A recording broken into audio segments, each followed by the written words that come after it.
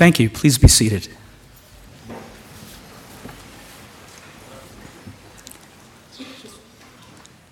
In the Phenomenology of Spirit, late in Hegel's chapter on force and understanding, a baffling figure comes before us. It is the famous inverted world. This figure completes the dialectic of understanding. As a result of the inverted world, consciousness, the sole but protean hero of Hegel's philosophic epic, undergoes a conversion. It ceases to put truth in objects or things, and instead places it in the thinking subject. My plan is to take us through Hegel's chapter on understanding with the following questions in mind. Why, for Hegel, is understanding logically unstable? Why is force its proper object? What is the inverted world, and how does it come about?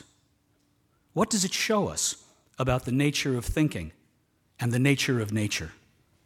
Finally, how does the inverted world bring about the great turn in the phenomenology from knowledge as the consciousness of things to knowledge as grounded in self-consciousness? Understanding, Verstand, has a range of meanings in Hegel. It refers most generally to our capacity for making distinctions, our power of analysis. In his encyclopedia, Hegel indicates the function and limit of understanding as follows.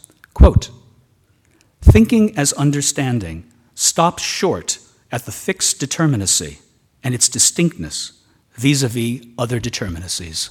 End quote. In other words, understanding establishes fixed boundaries and stable identities. Fond of schematizing, it regards mathematics as the model of what it means to know. In the phenomenology, the archetype of Verstand is the new science inaugurated by Galileo and Descartes and brought to its peak in the force theories of Newton and Leibniz. The chapter, Force and Understanding, presents a critical reflection on this science. Hegel studied the physics of his day extensively and acknowledged its impressive achievements. But it does not, for him, embody absolute truth.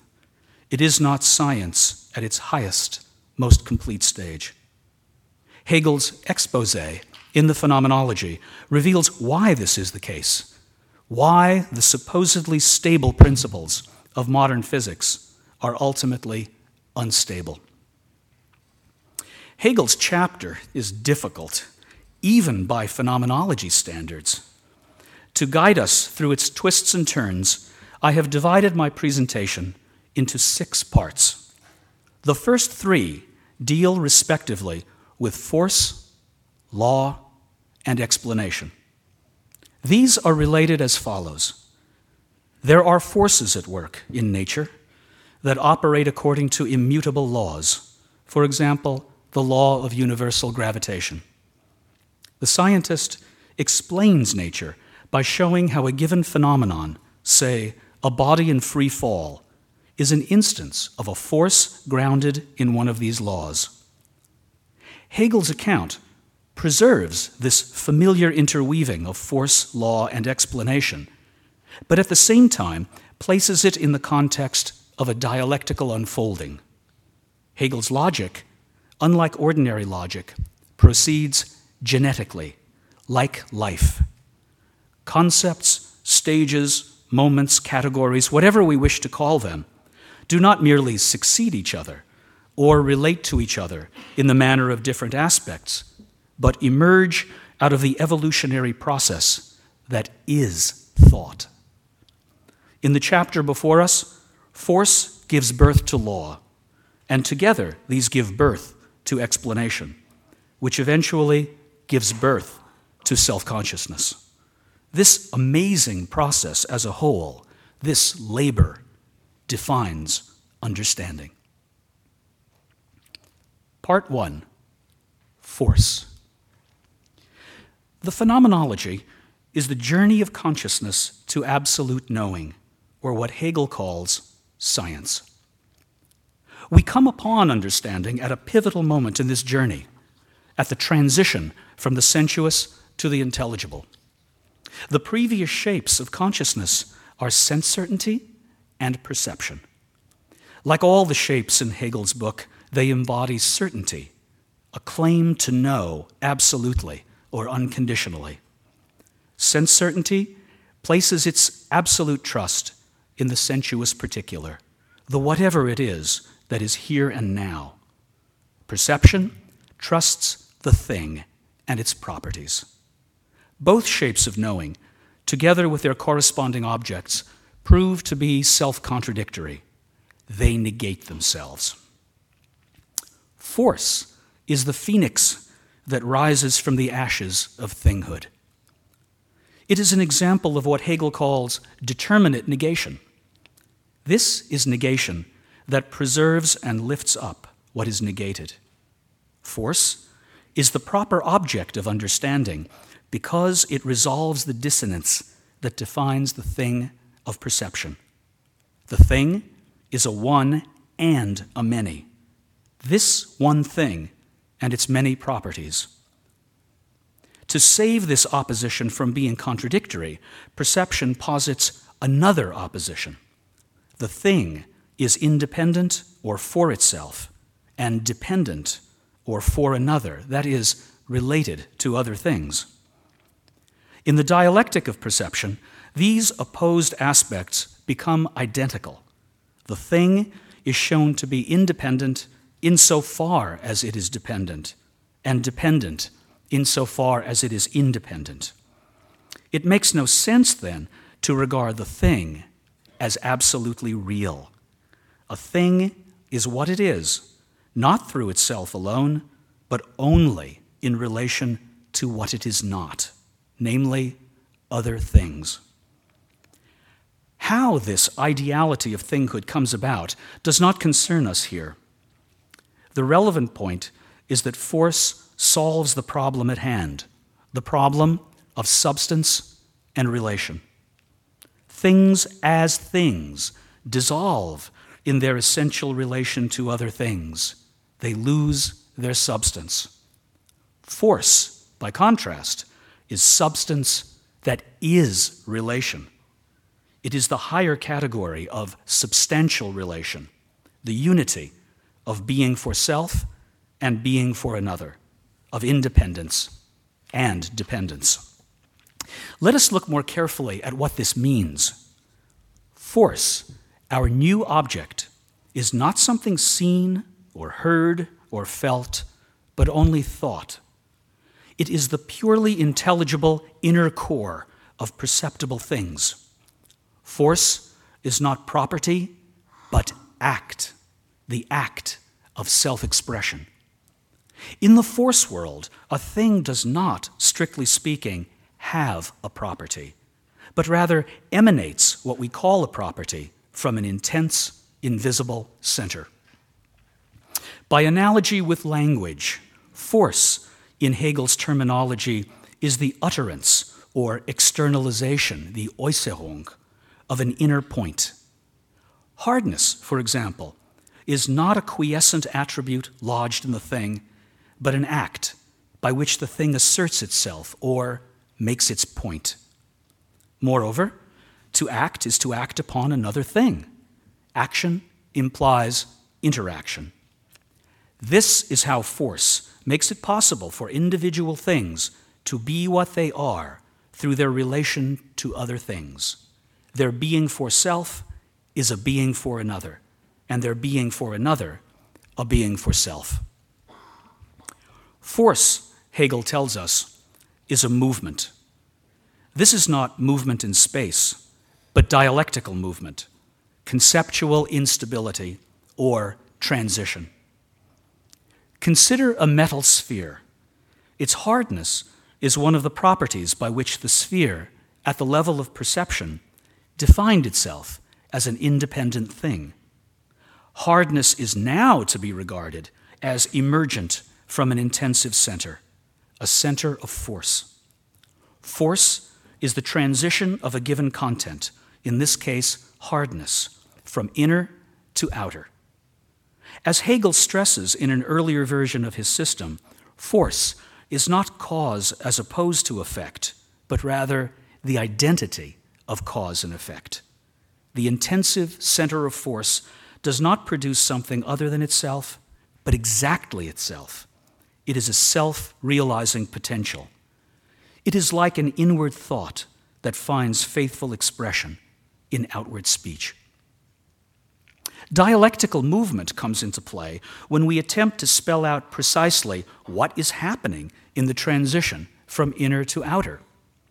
What we find is that the act of self-expression involves negation. The hardness of the sphere as an emergent property or effect must come out of hiding, be released from mere implicitness or potency. But if it were simply released, set free, it would not be the hardness of the sphere. The expressive manifestation sprung from the intensive center of force. And so, we must conclude that as a property is affirmed or posited, it must at the same time be negated as something independent or on its own. As the property is emitted, it must remain the property of the thing, the expression of the center of force. Hegel uses the terms force proper and force expressed to distinguish the two moments involved in the action of force. Force proper refers to the intensive center, force as cause. Force expressed to force as there in the perceptible world, force as effect. These moments, Hegel says, are self-canceling. Force proper must negate its inwardness in order to be external or manifest. And, as we saw earlier, force expressed must negate its outwardness in order to be the expression of force proper. This self-cancellation on the part of both moments of force is what it means to say that force is a movement. We phenomenological observers see this dialectical truth in the movement of force, but understanding does not. It clings to the safety of stable distinctions and assumes that the movement from inner to outer occurs simply, that is, without any negation or self-otherness. Force can do what thinghood cannot. It is a deeper, more potent category. Why, then, does it self-destruct? To answer this question, we turn to the phenomenon of interaction, the real-world event in which force meets force. As we proceed, we must bear in mind that understanding claims not merely that there are forces at work in the world, but that force is the absolute truth of things, their abiding substance. Hegel will show, to our amazement, that, quote, the realization of force is at the same time the loss of reality, end quote. Like the thing, force will fail to be substantial. The self-annihilation of force results from what Hegel calls the play, the Spiel, of two forces, active and reactive. This play is implicit in Newton's third law. To every action, there is always opposed an equal reaction. Force is spontaneous and impulsive, but not self-inciting. It must be inspired by the presence of another force in order to express itself. Hegel here borrows terms that Leibniz uses in his analysis of collision. One force solicits, the other is solicited. One is active, the other passive or reactive. This is like the human situation in which I voice my opinion, translate my inner thought into outer speech, thereby inciting you to respond with a verbal expression of your thought and opinion. Perhaps the forcefulness of my expression prompts you to an equally forceful counter-expression, an equal and opposite reaction. The play that is essential to force can be maintained as logically stable only if the difference between active and passive force, soliciting and solicited, remains clear and distinct. We must be able to say, this force is active, that one passive. Hegel proceeds to show that this is not the case. The two opposed determinations of force, solicited and soliciting, active and passive, become identical or pass into each other. Once this happens, force, as the solid substance of things, vanishes. It loses its status as a self-subsisting entity and becomes merely ideal, what Hegel calls a moment. To see how this evaporation of force as substance comes about, imagine banging your fist against a wall. When you hit the wall hits back. It reacts. At first, it seems that your fist is active and soliciting, the wall passive and solicited. But you could not hit the wall unless at the moment of impact, the wall acted on you and solicited the hardness of your fist. This hardness is just as much solicited by that of the wall as the hardness of the wall is by that of your fist. Fist and wall have exchanged determinations, like actors who reverse their roles in mid-scene. And it is impossible to call one of them only active and the other only reactive. Each is both. Soliciting is a being solicited, and being solicited is a soliciting. Let us recapitulate the story of force. Force starts out as a mere concept in the mind of a subject who claims to know absolute truth. It is in itself, or implicit, a theoretical good intention. Then it is put to work as the substance of things. It becomes for itself, or actual. But in the act of making itself real, it becomes evanescent and unreal. The distinction on which its reliability as substance rests becomes evanescent, becomes a play or interchange of now fluid determinations. As force leaves the stage of the solidly real, it assumes a new form. It reverts to being inward or conceptual, retreats from the world, and goes back inside the thinking subject. We may imagine this as the act in which understanding experiences the dissolution of force, internalizes what it has experienced, and then comes up with a revised perspective. As Hegel observes, force does not return to its original ideality, but advances to a new state. Force falls, but does not simply fall. Paradoxically, it falls up. In negating itself, it becomes a new and improved universal, a new object that stands over and against the thinking subject. This higher object, which force has generated, is the deeper inner of things. Part 2, Law. The dialectic of law will lead us to the inverted world. Law, our newly postulated absolute, will prove unstable. It will fall. This fall is more dramatic than anything we have witnessed so far in the phenomenology. It is the collapse of the very citadel of objective truth, truth that is grounded in objects. In the fall of force and the rise of law, consciousness experiences a new relation to its object. Hegel calls it a mediated relation.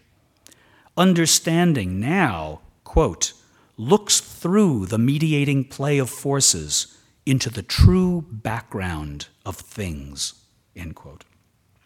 In other words, understanding sees rest within motion, sameness within difference, form within flux.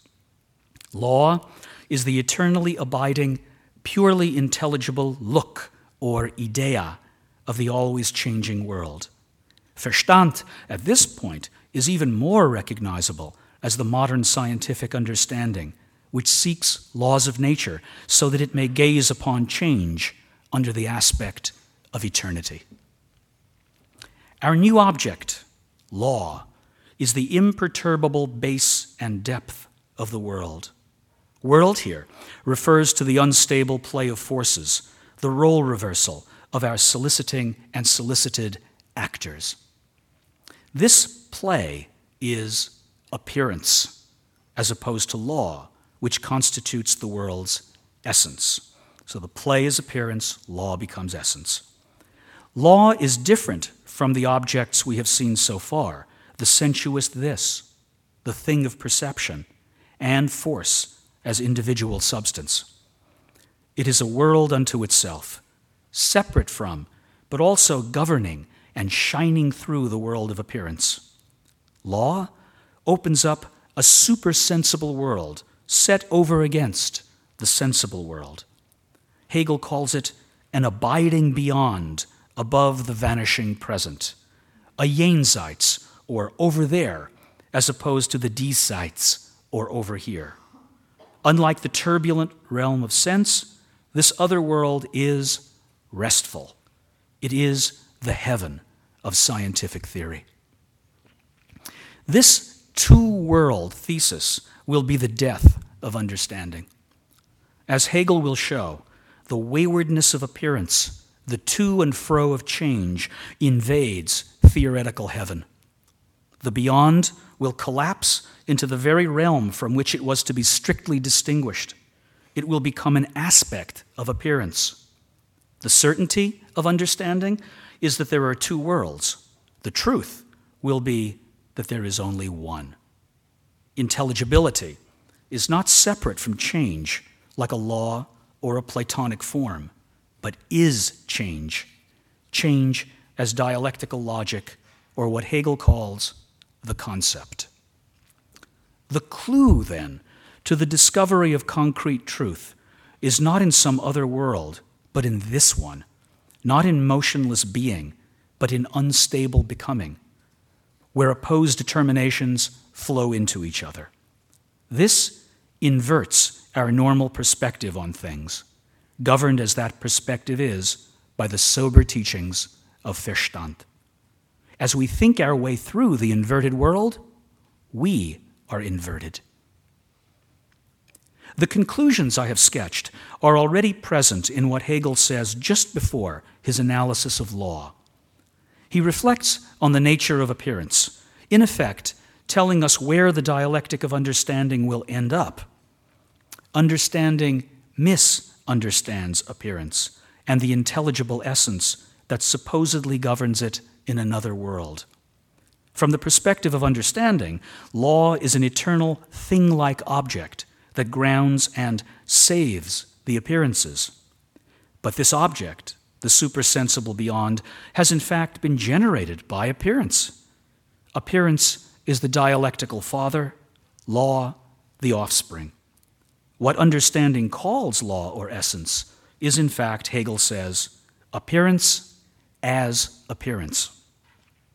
Appearance as appearance. To grasp the meaning of this utterance, we must observe that appearance is not sensuous presence.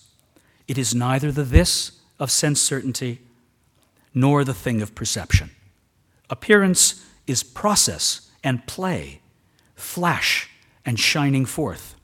It is not presence, but fleeting presence, presence that constantly cancels itself to become absence.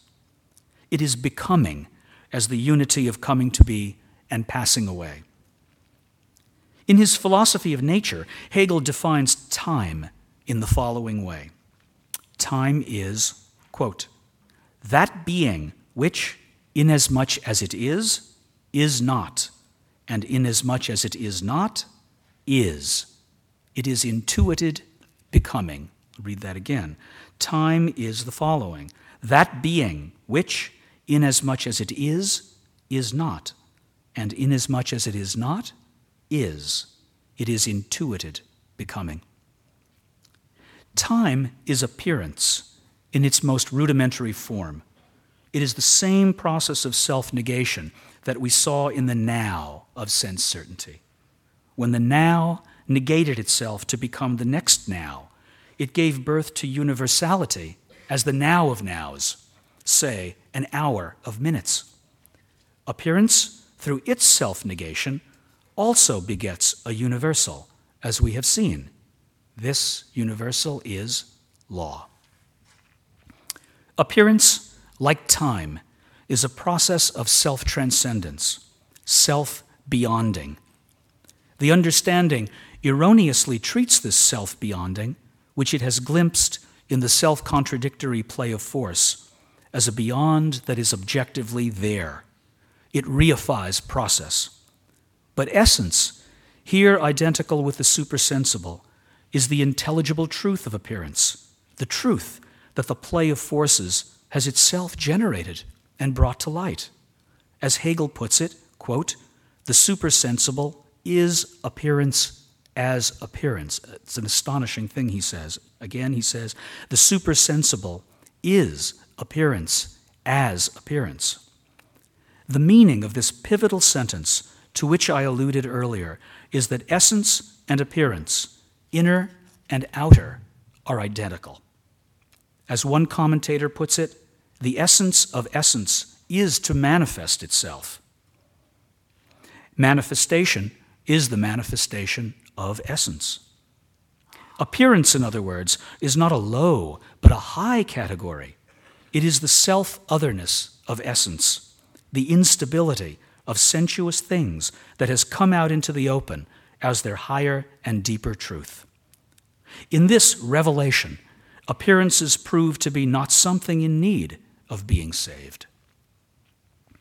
Hegel's critique of the supersensible beyond recalls Plato's forms and the problem of separateness. This problem is highlighted in the dialogue Parmenides, where the old Eleatic stings young Socrates with the absurdities of his two-world theory. How is it that a form, a separate entity, often its own world, is nevertheless manifested in its sensuous instances? Why are we able to see the original in the image? Law is like a Platonic form in that it is eternally self-same and purely intelligible. But it is unlike a form in being a universal that governs movements, events. Law is the eternal self-sameness of perpetual self-difference. Consider Galileo's law of free fall. Expressed as an equation, this is the familiar S equals 1/2 gt squared, where S is the distance a body traverses as it falls, G, the gravitational constant, and T, the time during which the falling takes place. For our purposes, however, the more revealing form is S variation sign T squared. Distance varies as the square of the time. This expresses a constant difference or otherness as opposed to a mere identity. It helps us see what Hegel means when he says that law is universal difference and the simple in the play of force. Things as such don't come into the picture. As far as Galileo's law is concerned, it makes no difference whether the falling object is a cow or a cannonball. What matters is the motion, the event. Galileo's law is the simple universal in this event. It is the perfectly general, purely intelligible form of falling. Let us now turn to the dialectic of law. Understanding has, we recall, a mediated relation to its supersensible realm of law. It looks through the medium of becoming, as through a veil, to glimpse being and truth in the unchanging forms of change. It imagines that it will in this way take hold of absolute knowing. Problems will emerge when understanding tries to explain how its universal laws fit the actual determinate content of appearances. Up to this point, law is only a good idea. This idea must now prove itself in the act of governing. Law must become actually true, or what Hegel calls for itself. To uncover the actuality of law, we turn once more to Galileo, this time to his experiments with the motion of a ball rolling down an inclined plane. Assume that we have found the law that governs this movement and have expressed it mathematically. We say, this is true, it is the law. But it isn't absolutely true.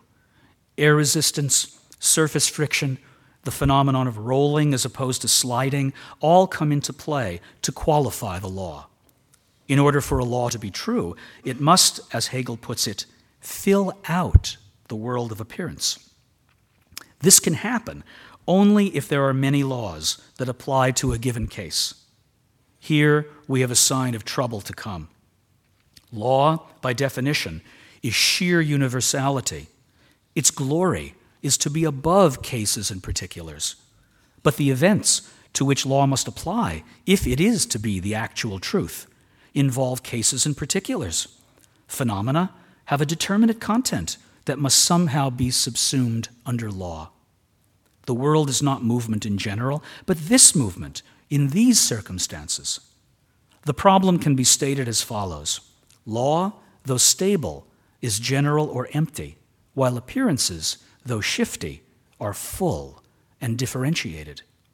To overcome this asymmetry, to unite the universal and the particular, law must be on more intimate terms with the phenomenal world, if it is to be the truth of that world. A single law, as we have seen, is not enough to fill out the appearances. We need many laws to prevent law from becoming an empty inner. These must be organized into one law that unifies them, a mega-law. Hegel here refers to Newton's inverse square law of attraction, which unifies the laws of planetary motion and those of ordinary mechanics. But this mega-law is, alas, the victim of its triumph over specificity. By transcending the difference among the many laws, it becomes utterly abstract. Hegel calls it the concept of law itself, that is, lawfulness, as opposed to a law. But then, what to do about all the different ways in which lawfulness manifests itself in nature? To address this problem, understanding interprets lawfulness, the pure form of law, as the inner necessity of all the different laws. This inner necessity results in a new, more abstract version of force as such. Earlier, force was differentiated as active and passive. Law was the simple universal. Now, force is the simple or undifferentiated, and law is the source of difference. An example, gravity, for instance, is just plain gravity, a simple force of nature, whereas the law by which a body falls involves difference as distance traversed and time squared. So too, electricity is just plain electricity, whereas the law of electricity expresses the difference between positive and negative. The assumption at work here is that law will express the necessary action of simple forces. Hegel shows that this assumption is false. Force and law are in fact indifferent to each other, that is, fundamentally unrelated. Electricity indeed manifests itself as positive and negative, but not because of any inherent necessity. The law does not express causal connection, but rather what Hume called constant conjunction. It does not reveal the origin of difference, but simply states difference as a fact. It sidesteps the primordial act by which electrical force as such divides into its two opposite forms. The result, Hegel says, is that necessity here is only an empty word. Indifference shows up in yet another way for the scientific understanding. The very elements that the law combines in its formulas lack necessary connection with each other. Galileo's law of free fall, for instance, expresses a constant conjunction of distance and time, but it sheds no light on why these should be connected at all, let alone connected in this particular way. There is nothing in the concept of distance traversed that necessarily implies the concept of time squared, and nothing in time squared that implies distance traversed. As mathematical variables, s and t are logically indifferent to each other. They are quantitatively conjoined in a ratio, but not conceptually united in a logos. The necessity that understanding craves, we must note, would be achieved if in its worldview there were a place for inner difference, that is, the immanent self-differentiation of the absolutely simple. That would account for why electrical force necessarily, out of its own nature, divides into positive and negative. Law, in that case, would be the concept or dialectical truth. But understanding is no dialectician. It likes its identities neat and its distinctions restful. And so, to prevent force from becoming, in its view, compromised, understanding takes difference into itself. Necessity now acquires a new meaning. It ceases to be causality in the phenomena and becomes instead the necessity at work in the human subject's act of theorizing. Part 3, explanation. We are on the threshold of the inverted world, which is a second supersensible world. Understanding will reach this extreme point of its effort once it is revealed that explanation, Erklärung, is nothing more than the propounding of tautologies, differences that make no difference. Explanation here, we must note, is not scientific account-giving in general, but rather, according to Hegel, a species of bad argument that regularly occurs in physical science. It is the act in which understanding propounds a law that supposedly governs an appearance, but ends up being identical to the appearance. In explanation, ground and grounded become the same. We saw earlier that force is the absolutely simple, electricity, whereas the law of force expresses a difference, positive and negative. Understanding uses explanation to bridge the gap between force and law, simplicity and difference. But its effort is sophistical. It distinguishes force and law and then, quote, condenses the law into force as the essence of the law, end quote. Hegel uses lightning to illustrate his point. Lightning occurs. It is a phenomenon. Indeed, as a flashing forth, lightning functions as the symbol for appearance as such. Understanding explains lightning by enunciating a law that supposedly expresses how the force of electricity works. Force is assumed to be simple, but the process of explaining involves positive and negative. The explanation purports to reveal the necessary ground of the phenomenon, but in fact, it just repeats what happened at the surface of the phenomenon. It says, there was a strong electrical discharge because of positive and negative electricity. This simply says all over again what lightning as a phenomenon is. It is not something new and different, but same, a tautology. Understanding posits differences, and then, once these differences disappear in the phenomenon, in this case, once the electrical discharge subsides, allows the differences to sink back into an undifferentiated simple force, mere electricity. A distinction is made only to be withdrawn. In other words, the distinction is merely an artifact and formality of the process of explanation. Explanation for Hegel borders on the absurd, or at least the comic. Why does electricity divide into positive and negative? Because that is its law. And why is that its law? Because electricity divides into positive and negative. When we ask understanding why something is the case, it pretends to show us some underlying ground, but in fact only repeats the appearance that prompted our question in the first place. This sleight of hand is not confined to physics. Why are human beings the way they are? Because of their genes. What are genes? That which makes us who we are. Or, to shift the world to the world of Molière, why does opium induce sleep? Because it has a dormitive virtue. These are all tautologies masquerading as etiologies, accounts of cause. In the earlier version of his system, Hegel summed it up nicely. All explanation, he says, ultimately reduces to the deflating admission, that is just how it is.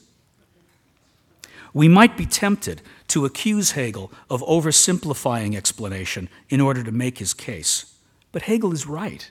We are surrounded by explanations that purport to reveal a law, a necessary ground for how the world works, or how the mind works, or how language and culture develop, which, when examined more closely, prove to be nothing more than tautologies.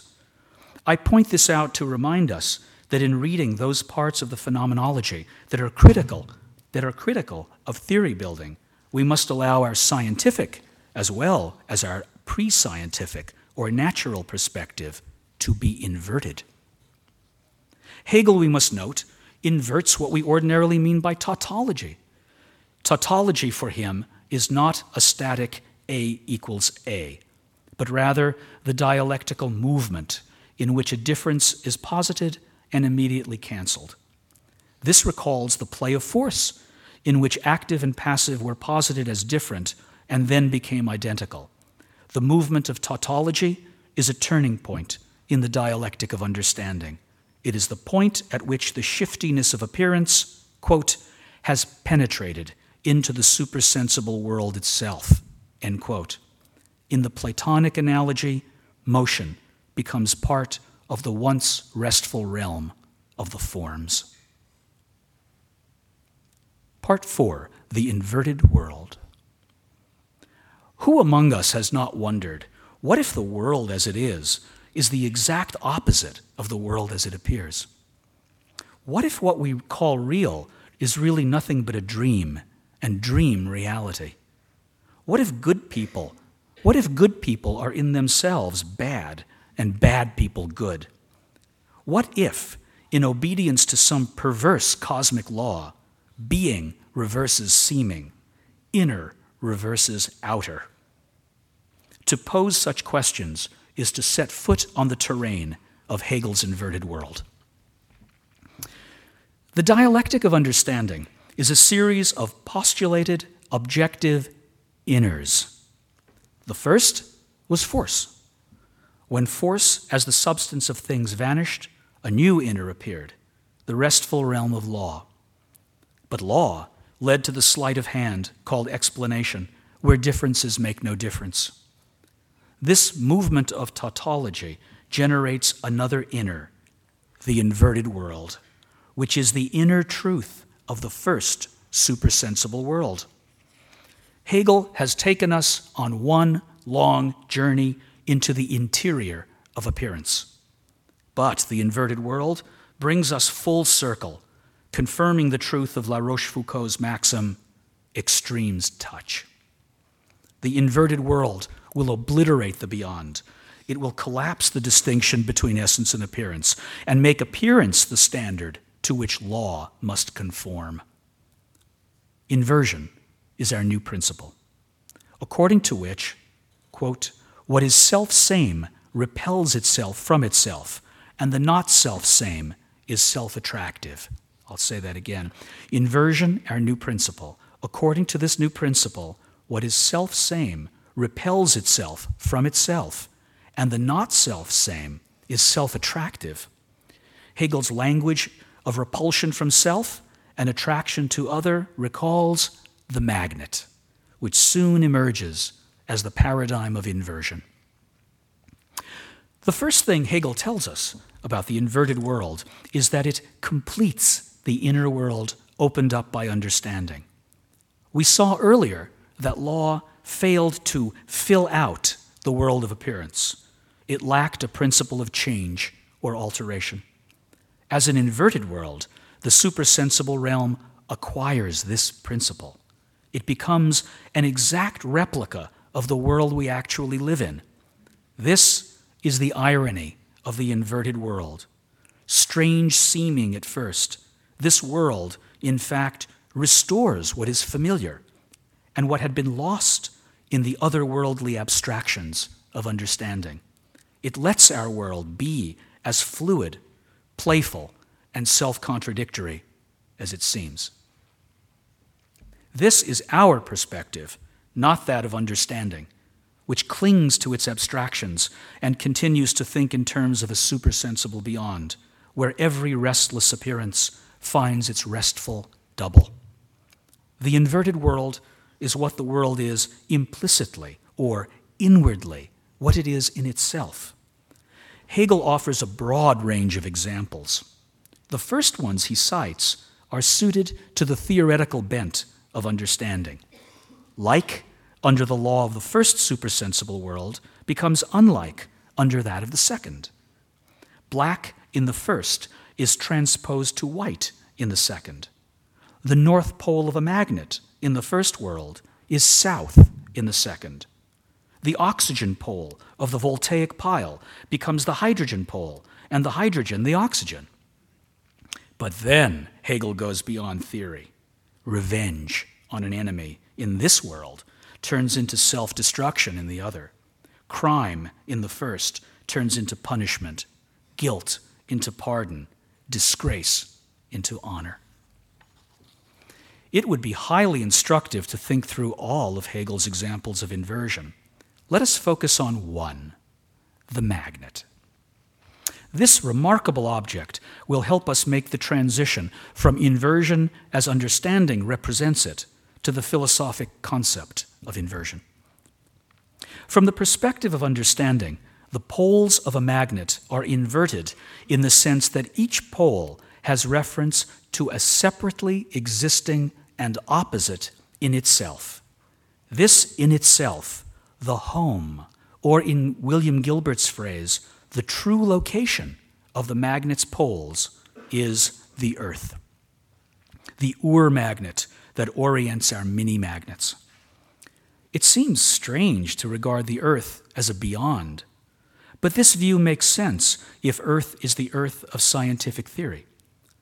That the Earth is a body in no way detracts from its theoretical function as the locus of magnetic essence, divorced from the things whose essence it is. In our current usage, which was also prevalent in Hegel's day, the north pole of a magnet is called north because it points to the magnetic north pole of the Earth. But as Hegel argues in his philosophy of nature, it is more accurate to call it south, since by the law of magnetism it must point to its opposite.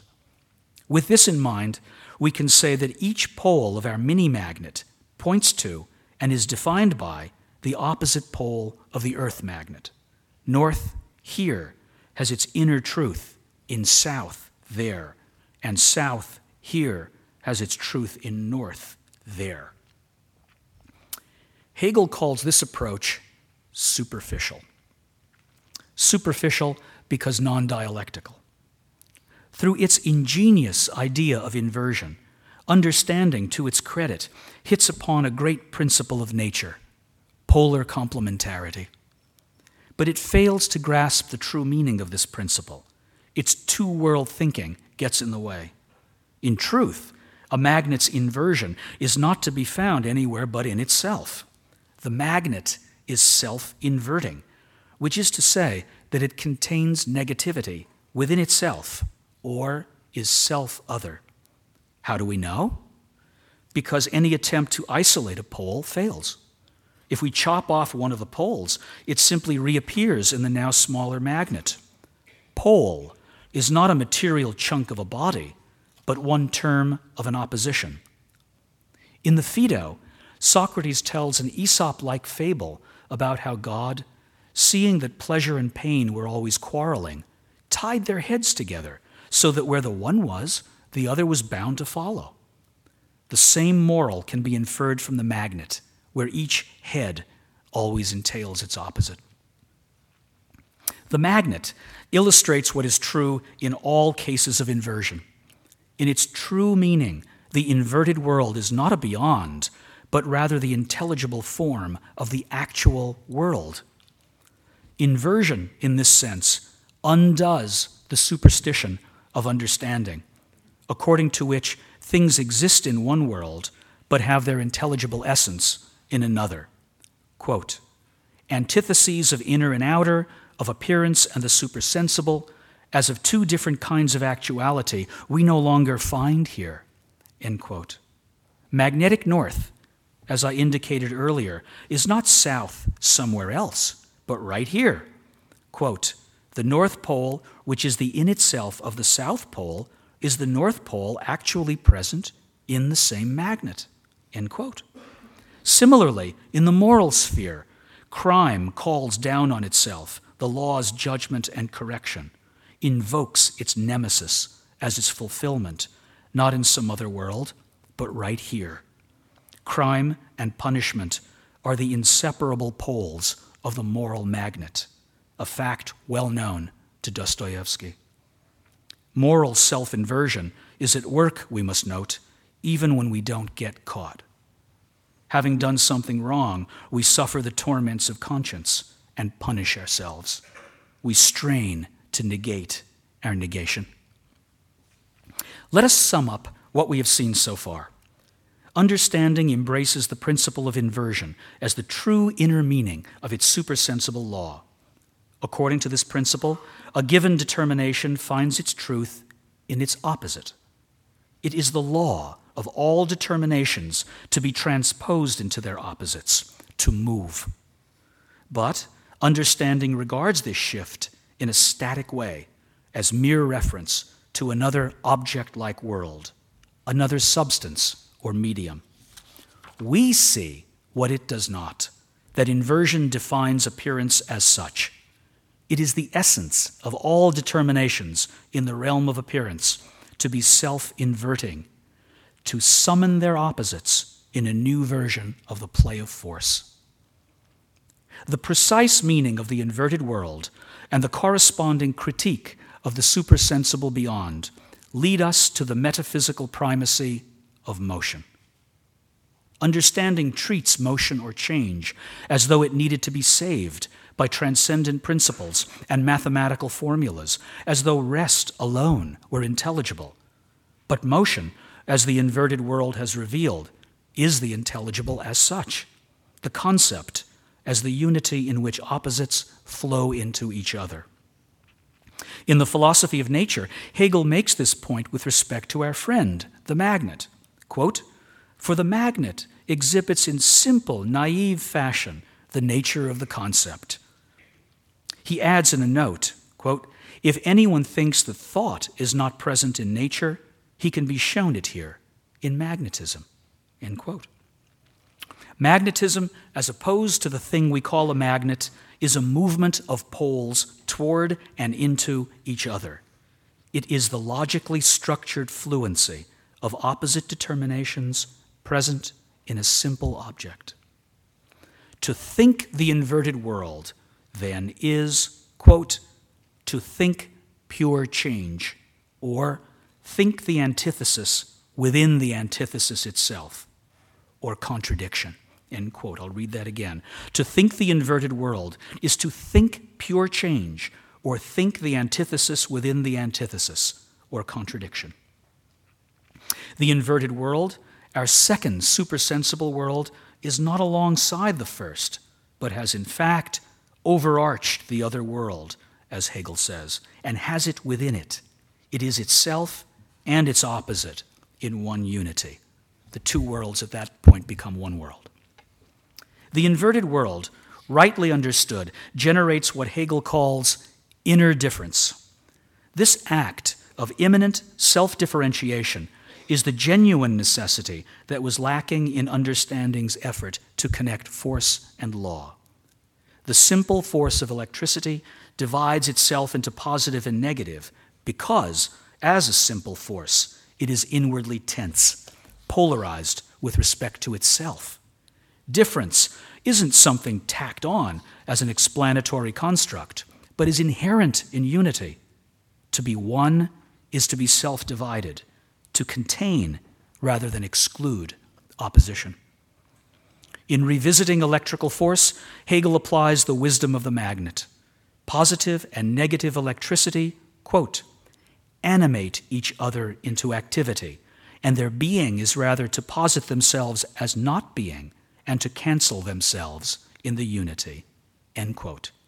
This is our familiar play of force, which, having been constrained by static principles and mathematical formalism, now rises up against understanding to proclaim, I, in my instability, was the truth all along.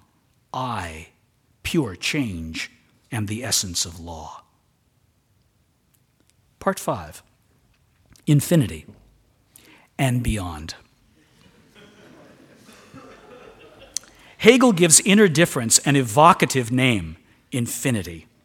Infinity here is not indefinite ongoingness, which Hegel calls bad infinity.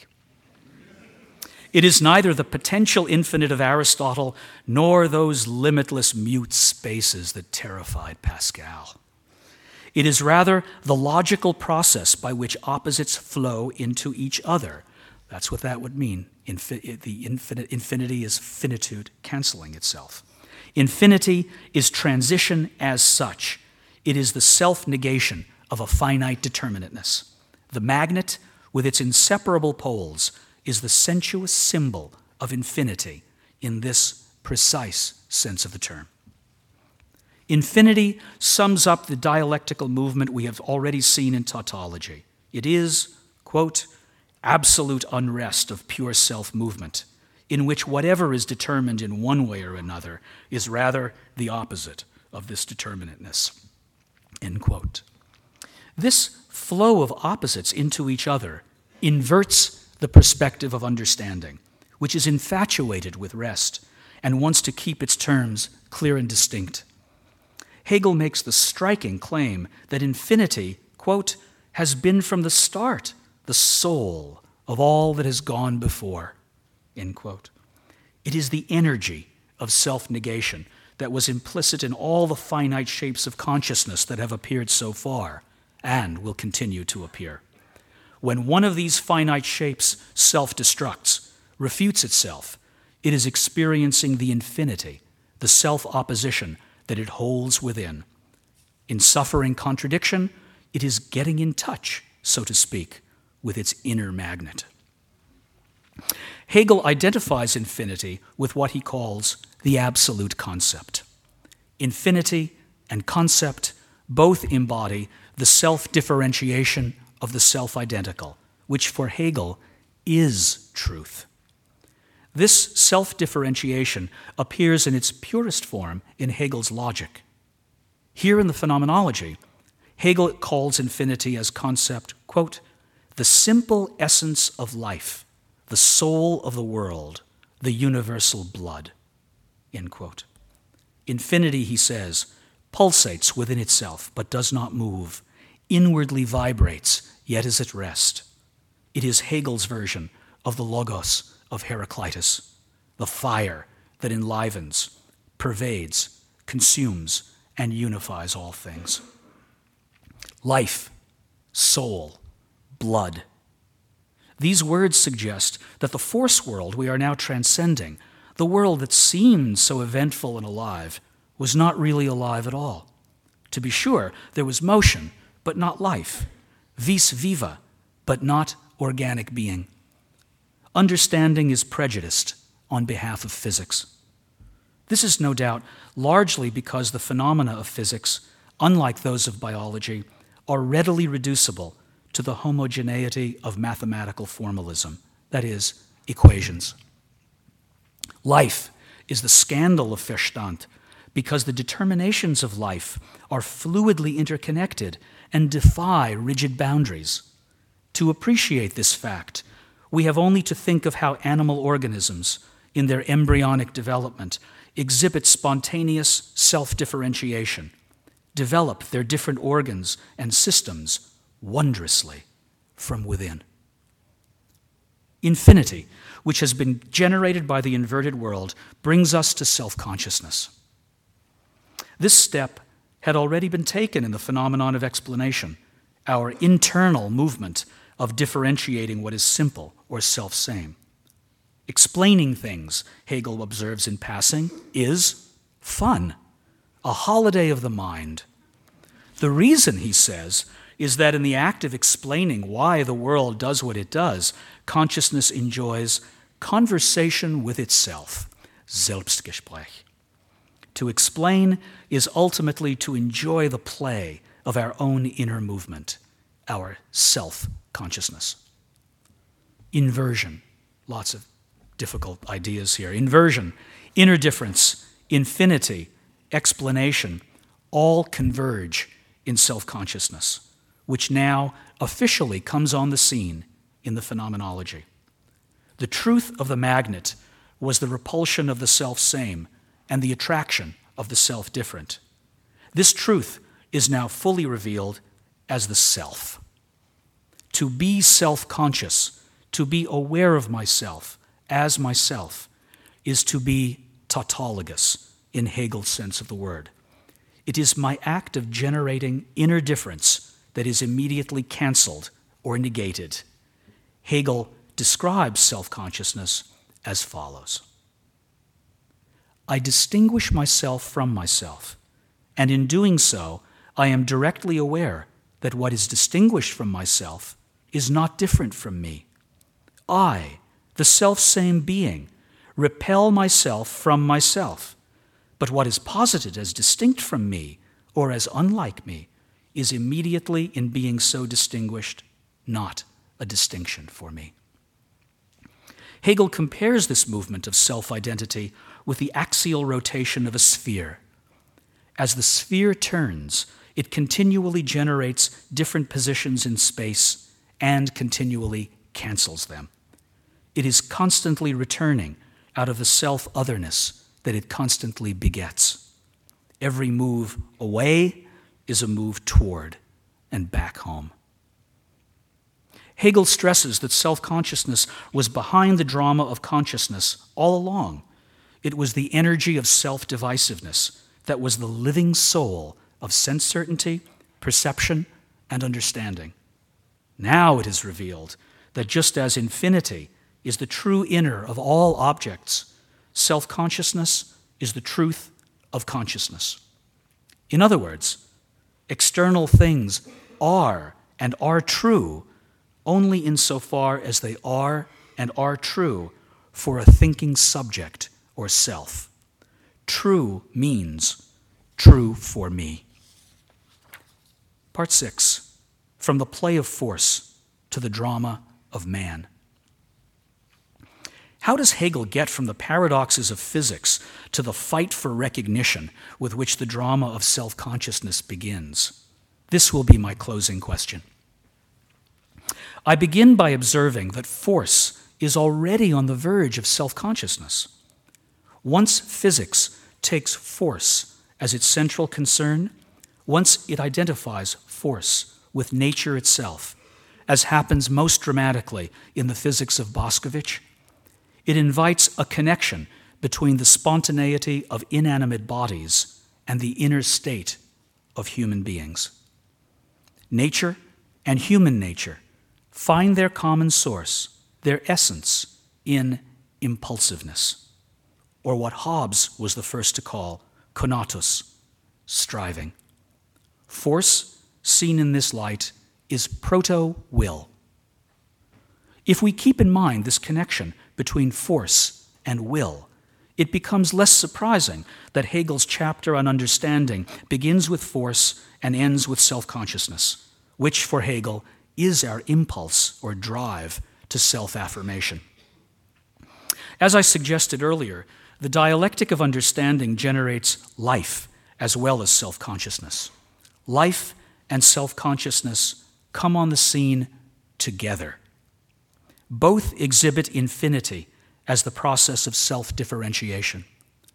But for the self, at this nascent stage of its development, the mingling of life and self-consciousness poses a problem. On the one hand, the self is aware of itself as being beyond body and finitude. To be an inwardly turned being is, in a sense, to experience myself as the absolute, a God. But I am also immersed in organic life, the necessary condition for self-awareness. I am aware of myself only because I am alive, rooted in this living body, which is the immediate object of my desire, care, and anxiety. And so, the self is burdened with a double being. It is both a transcendent or pure self, the self in its glory, and an empirical self, caught up in the mortifying contingencies of the flesh. This incarnation of inwardness, this unhappy unity of the divine and the mortal, is the contradiction that self-consciousness must somehow resolve, the riddle of its existence. In the fight for recognition, the self seeks to transcend its animality or life. Self-consciousness, Hegel says, is in and for itself, when and by the fact that it is so for another. That is, it is only as a being that is recognized.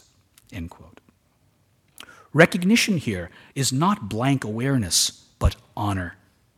In winning the recognition of another, I confirm the absoluteness that I experience within.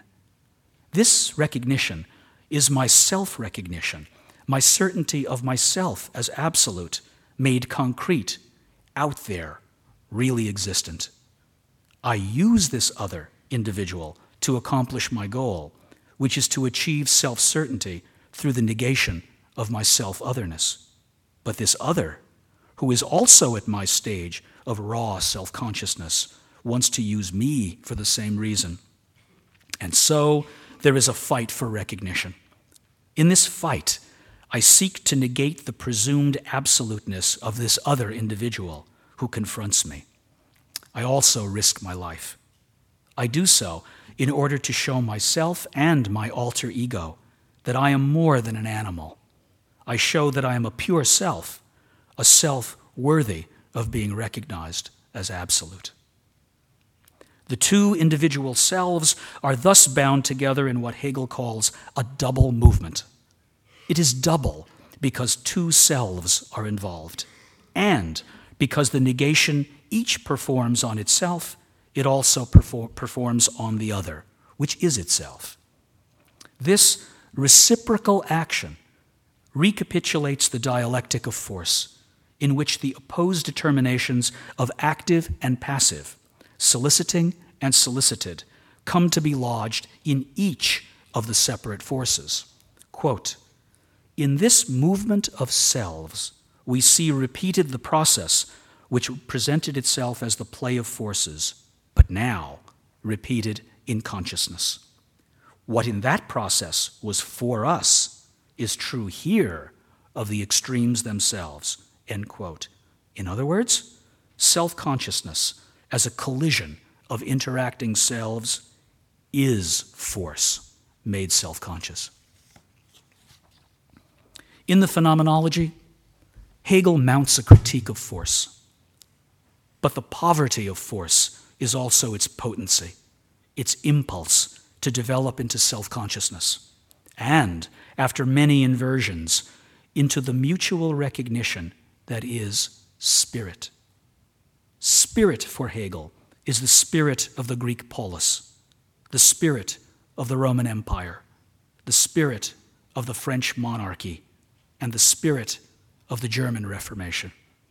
This last, which posits the absolute testimony of the heart, sets the stage for Kant's moral worldview, conscience, and the beautiful soul. Each of these worlds is an attempt on the part of selfhood to incarnate itself so that it may know itself as the shared truth of a concrete community of selves. This communal selfhood Hegel calls the I that is we and the we that is I. What then is the dialectic of force in Hegel's Phenomenology? It is the prelude to the great fugue of conceptualized history, which begins with the fight for recognition and ends in absolute knowing.